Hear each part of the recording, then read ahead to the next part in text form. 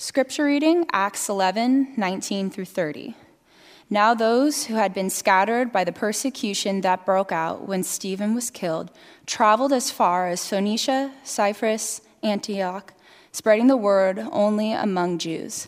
Some of them, however, men from Cyprus and Cyrene, went to Antioch and began speaking to Greeks also, telling them the good news about the Lord Jesus. The Lord's hand was with them, and a great number of people believed and turned to the Lord. News of this reached the church in Jerusalem, and they sent Barnabas to Antioch. When he arrived and saw what the grace of God had done, he was glad and encouraged them all to remain true to the Lord with all their hearts. He was a good man, full of the Holy Spirit and faith, and a great number of people were brought to the Lord. Then Barnabas went to Tarsus and looked for Saul, and when he found him, he brought him to Antioch. So for a whole year, Barnabas and Saul met with the church and taught great numbers of people. The disciples were called Christians and first at Antioch. During this time, some prophets came down from Jerusalem to Antioch.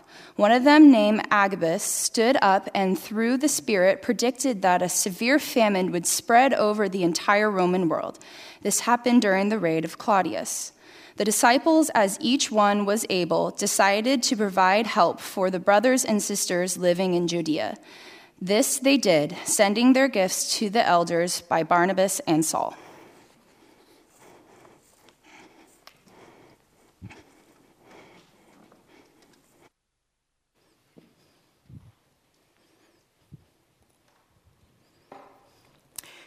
Thank you, Kayla, for that reading of Scripture. And have you met Kayla, our worship leader? Yeah, so that's Kayla. Some of you know that there's a drummer here named Harrison, and I don't know if we've made an actual announcements about this, but just last month they were married, and so let's congratulate them on their wedding. Oh, there you go. There's Harrison right down there, front row, but you'll hear him drumming, so we're grateful to have Harrison and Kayla here leading worship with us. And some of you noticed I did a little bit of a quick change. I didn't want to, stay in my uniform the entire time this morning, but I was wearing a Mariners jersey for I think what should be obvious reasons. Over the years, we have worn jerseys of home teams that have won in the playoffs. I remember a few years there where we were all wearing Seahawks jerseys, a couple of 12 still here on a Sunday where they have a game. But all of those years, no Mariners playoffs and no Mariners playoffs victories. And I've been a Mariner fan from the beginning. So thank you for allowing me to share that hometown pride today. All right, well, we continue in our series of looking at our congregation and where we are as a journey. And we are journeying forward into our future. This is a season in which we're starting to talk about charting our course or discerning where God is leading us as a congregation. What will define us moving into the future? We are well aware that our world and our community has changed quite a bit over the history of North Creek, and we've changed as a congregation as well. And every so often, it is befitting of the leaders of the congregation, the session and the pastors, to engage everyone in a corporate time of discernment. And that's what we are starting with this sermon series. So we have been following basically the 5 essentials that were a part of the early church, that the early church didn't leave home without on their journey into the world. And we are 3 down and 2 to go. So we started out with proclamation, the Greek word kerygma, the message of the gospel of Jesus as Savior. That's first and foremost.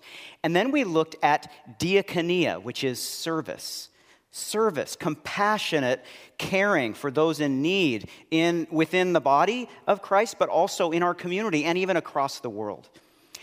Then last week we talked about didache, which is teaching, and its requisite companion, learning, which is a part of the church from the very beginning. The idea of there being a disciple who isn't actively engaged in lifelong learning along the way of Jesus just doesn't even come up for the church in most of its history. We are learners because we follow a teacher, Jesus Christ. Today, we're talking about community or fellowship. And so the sermon title is what we have to prepare for and pack for is relationship. Being willing to relate to others comes along with being a part of the church. We may at times feel like we want a relationship with God, yes, but we don't really feel like we need the relationships with others that go along with it. I've been searching my Bible for years and haven't found the out clause for that. Like, other believers come with being a believer. Look around. This is how it is in the body of Christ. And we're going to explore this today.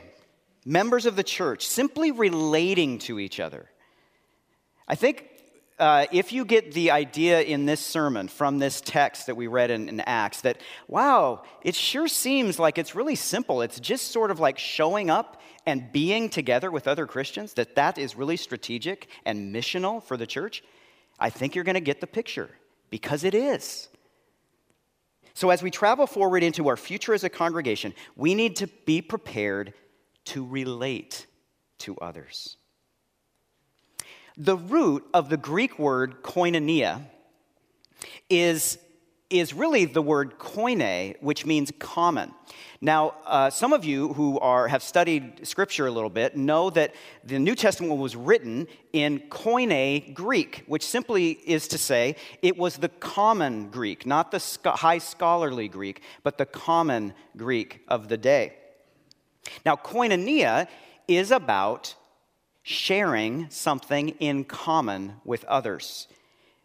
It brings up the concept of being a participant in something. Koinonia is about sharing in an activity or sharing a relationship or a close bond with another person. In the New Testament, koinonia begins with our relationship with God. Koinonia, or community or fellowship, starts as a description of our relationship with God through Jesus Christ. And there is so much rich theology in the New Testament that talks about our communion with God the Father, God the Son, and God the Holy Spirit. This relationship is at the heart of the Christian faith. But then it goes on to express itself in relationships one to another in the church. And the Holy Spirit is understood to have a vital role in this communion or this koinonia one to another in the church. And it is, we see this in the classic Trinitarian benediction that most of us know quite well. It's written in 2 Corinthians 13:13, and it's simply this: the grace of our Lord Jesus Christ, the love of God, and the koinonia of the Holy Spirit be with you all. That was the Apostle Paul's benediction, his wish for the Corinthian church at the end of that second letter. And sometimes you hear your pastor saying that at the end of a worship service. But the key point here is that the Holy Spirit's role is koinonia. Sometimes we say the communion of the Holy Spirit or the fellowship of the Holy Spirit. This abiding presence and also the unifying work of the Spirit among us. Now, with each of the five essentials, we have been noticing the Jesus connection because the church is based on the person of Jesus Christ. The church is the body of Christ. You noticed that in this scripture reading, about the church in Antioch, which was one of the first churches outside of Jerusalem that was planted and started to grow as the church started to expand in the known world of the Mediterranean in that day, that it was in Antioch that the believers were first called Christians. So important was that connection to their Lord and Savior that they became known within the church and probably outside the church as Christians, people associated with the name of Jesus Christ. Koinonia in the church is rooted in the special bond that Jesus had with his disciples as it's communicated and illustrated in the gospel accounts. And Jesus teaches his disciples, as they are in community with each other, particular virtues that they will need as they care for one another in community. And especially, this comes down to the virtue of love. By this, all people will know that you are my disciples, if you love one another. All of the one another's in the New Testament are commentaries on koinonia. Of special significance to the koinonia of the community of disciples that Jesus gathered around him is the call to surrender personal honor and importance for the sake of others. Jesus turns natural human dynamics, natural human kind of dog-eat-dog, king of the mountain, competitive dynamics upside down and says audacious things like the first shall be last and the last shall be first. And if you want to be the greatest of all, become the servant of all. From the very beginning of the church and into our future as a congregation, God's people are meant to be purposely together and relate to one another with encouragement. Let's take a look at being purposely together. This is the kindergarten level teaching on the church. Remember that book, Everything I Ever Learned, I Learned in Kindergarten? Bob Fulghum, I think, was who wrote it. It was like these life lessons that really are so profound, that are life-changing, that really are what we learned first. Sometimes the simplest lessons are the most profound. So let's look at the early church on just this simple point of being together. In the description of the early church that we're really keying on as the foundation of moving forward as a congregation, Acts 2:42 through 47, the second thing the early church is recorded as doing is koinonia, fellowship. They devoted themselves to the apostles' teaching, we talked about that last week, and to fellowship. And immediately important in this passage is the interplay of physical proximity and quantity of time spent together, described by the word together. In the English biblical text, we see 3 instances of the word together that illustrate what this koinonia or fellowship was all about. Verse 44 says, all the believers were together and had everything in common. Common, the root of the word koinonia. Every day they continued to meet together in the temple courts.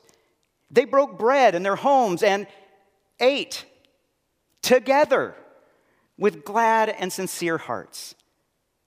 The story of the early church is together, together, together. Being in close, literal fellowship with other disciples was the calling card of the early church. And it still works this way in the church. There's no way around it. Our commitment to being there, present, in the relational life of a congregation of believers is at the heart of a healthy Christian fellowship.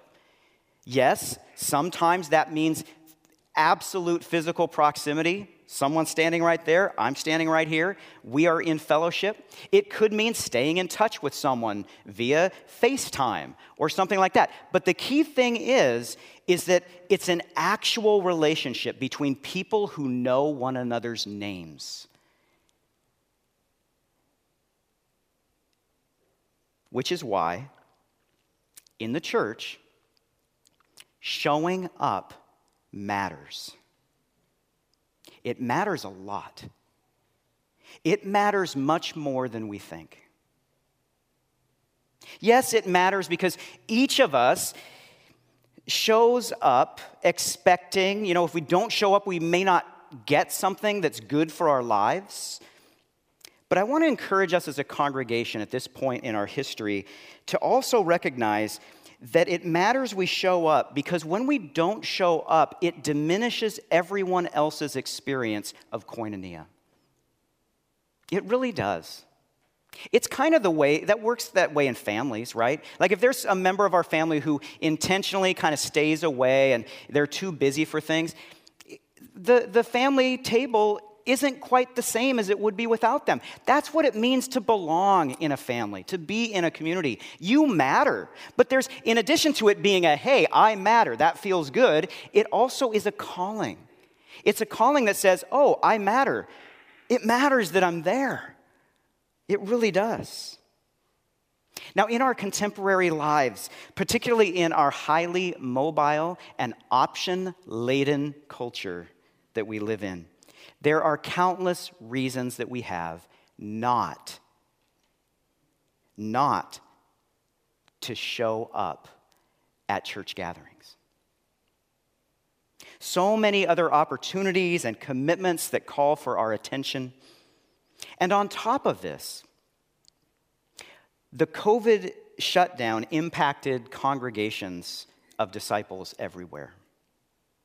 Our habit of gathering together was interrupted. For some, it was a slight interruption that opened the door to new ways of relating, perhaps over Zoom meetings, small groups meeting over Zoom. Do you remember those? And some of us are still meeting with distance, and we really appreciate that opportunity. But of course, for many of us who experienced Christian community virtually, many of us have found our way back, and I'm looking at people, faces, and your names as people who, well, you showed up. Thank you. That makes a difference. Actually, to tell you something, so many of you showed up today that we ran out of bulletins. That's exciting. Yeah.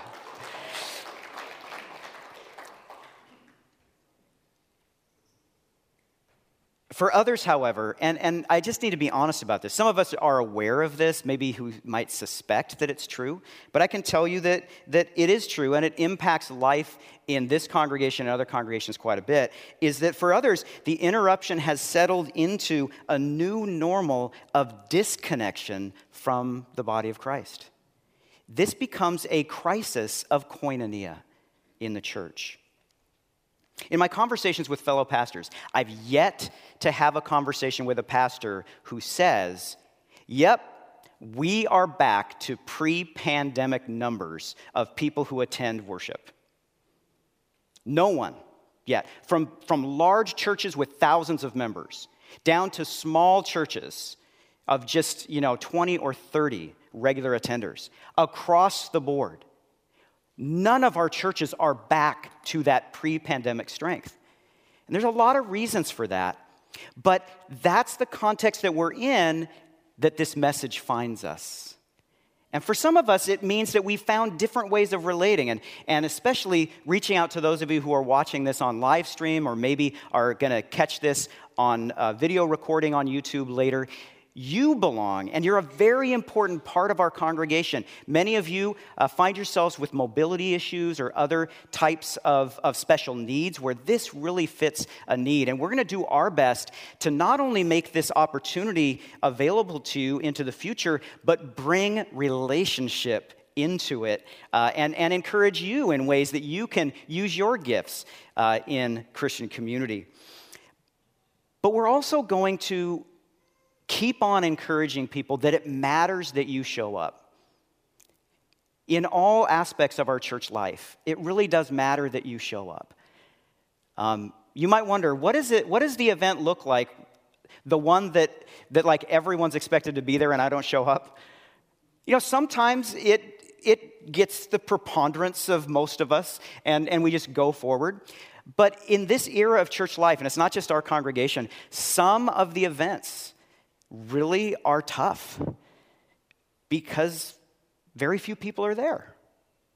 And so this is an encouragement to continue to be together.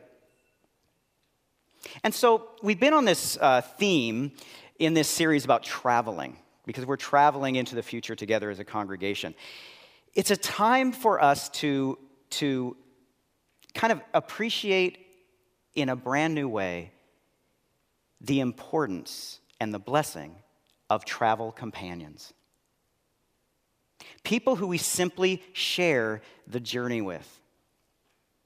Traveling on your own has its place. I've had the opportunity of traveling alone in some various places, and it's been a unique experience. But even then, it's very helpful when you reach a destination and you get to know other travelers along the way. The idea that we are meant to go this alone is just foreign to what the church is all about. Traveling alone has its place, but in most instances, our journey is more enjoyable and more fulfilling when we have people to share it with, right?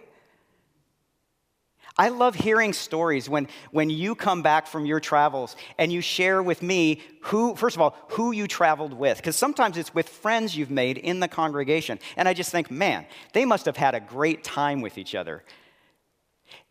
And you've also shared with me the people who you've met on your journey. And some of those people are people that I know. And it's always fun and delightful to do that. And it makes me reflect on the people who I've traveled with in my journeys and also the people that I've met in those particular destinations. New friends, some of whom I still stay in touch with many years later. As the father of an adult daughter who recently traveled to the Mediterranean, to Italy and Greece, I am so grateful that my daughter was traveling with a friend. The bottom line in travel is that the journey simply wouldn't be the same without our companions. And the same is true of life in the church. It's not the same without our fellow companions on the journey. Let's spread the word to people that maybe we haven't seen in a while. You matter. You are missed. I know I may be preaching to the choir, because I'm literally preaching to the choir, and preaching to the choir as a matter of speaking. But I think we all can be a part of getting that message out to people who we might run into or converse with, that we miss our togetherness with you if we haven't seen someone in a while. Let's build a culture where we continue to show up in togetherness.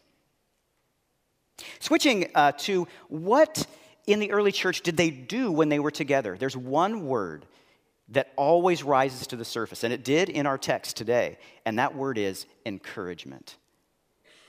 Christians are together so that they can encourage one another. In Acts 11, we see the church traveling north from Jerusalem, establishing a community of faith in Antioch, and Barnabas emerges as a significant leader in the church, not because of his preaching or miracles, but because of how he encouraged the believers. And I'm going to give a shout out right now to, sometimes pastors learn things from you in the congregation as we study the Bible together. And I'm going to give a shout out to Valerie Wern, who always reminds me, and has in the past, that it's Barnabas, A-S, not Barnabas, like you would catch the bus, right? Just remember that, okay? Barnabas, thank you, Valerie. Well, we learned in Acts 4:36, that's when Barnabas first was named, that when he first came into the fellowship of the church, he was a Levite from Cyprus named Joe. Yeah, it says he's a Levite, which was one of the tribes of Judah, from Cyprus named Joseph. But the apostles gave him the name Barnabas, which means son of encouragement. Because he was such an encourager, he got a new name, a nickname. So for all the rest of Christian history, we no longer refer to him as Joe. He's Barnabas because he's an encourager. He played a vital role in helping the early church welcome Saul after his conversion. He's the one who stood up for Saul and said, "This is a changed man." And the rest is history. And he played an important role in the early church in Antioch as an agent of encouragement. And his encouragement was contagious because we find out at the very end of our text today that the disciples in Antioch provided help as they were able to their fellow sisters and brothers. That encouragement caught fire. You know, commentators on team sports talk about particular players who are good for team dynamics, and they call them either a glue guy or a glue girl. I don't know if you've ever heard that expression before. They're that person who's not a star. They may not score as many points or goals or runs or whatever, but they are that team player. They're good for the locker room, and teams need those people. Those are sons and daughters of encouragement in teams. And the church needs people like that who encourage one another in the midst of the highs of winning and the lows of losing. Think about the glue guys and the glue girls that help your family stick together, that help your work teams at work stick together, that help this church stick together. And now consider how Jesus calls all of us to serve in that role as we are together in the body of Christ. Travel, especially when we go far distances, can be exhilarating. Can't it? The sights we see, the people we meet. But it can also be exhausting. Have you ever lost your patience in the middle of a trip? Perhaps even with your fellow journeyers? That can happen. The classic case of that is the family vacation in the station wagon. But we can get tired. We can get physically tired from all those steps and stairs and things like that in our travels. So we get tired. We need encouragement. We can also get tired of our company at times.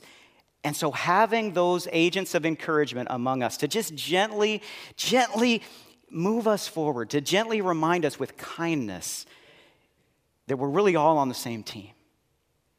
That's a calling. And is God calling you to that particular calling here in our church moving into the future?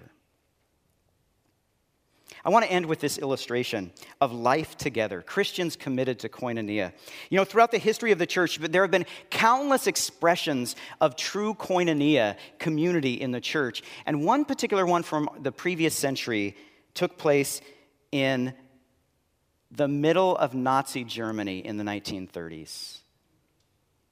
A seminary for women and men training for the ministry, trained by the confessing church who were standing their ground against the Nazi influence in the German church. They knew life ahead was going to be risky. And in fact, some of those who were part of this seminary at Finkenwalde lost their lives because of their commitment to the gospel. But they were trained in this seminary by a man named Dietrich Bonhoeffer. And Bonhoeffer made Christian community, koinonia, the center of the curriculum. And he ended up writing his curriculum up in a book, which we have studied here at North Creek, and it's called Life Together. I want to read a few quotes, profound quotes that are worth hearing again and again, and perhaps especially because of what we have experienced in the last few years because of COVID. Here are three powerful quotes. The Christian cannot simply take for granted the privilege of living among other Christians. It's a privilege that there are groups of Christians living in places in the world today where it is illegal for them to have the blessing that we have right here, right now. Let us never forget that. Second quote, the physical presence of other Christians is a source of incomparable joy and strength to the believer, especially if you consider what it would be like if we were alone and isolated and had to go it alone, and if that was God's plan. You know, I hear a lot of people saying, man, Kurt, I don't know how people handle life and its challenges without a faith. And that is true. But it's also true to extend that to koinonia, because we experience the power of our faith also through the encouragement of our sisters and brothers in Christ. Amen? And then there's this, which I think it's just a profound, it's powerful for me to consider. This is Bonhoeffer writing. Of course, what is an inexhaustible and inexpressible blessing from God for the lonely individual is easily disregarded and trampled underfoot by those who receive the gift every day. It is easily forgotten that the community of Christians is a gift of grace from the kingdom of God, a gift that can be taken from us any day. Let them thank God on their knees and realize it is grace, nothing but grace, that we are still permitted to live in the community of Christians today. In any era, let us not take that blessing for granted. Let's keep this in mind as we travel forward into our future as a congregation, making literal togetherness a purposeful priority for us and relating to one another with encouragement. Amen.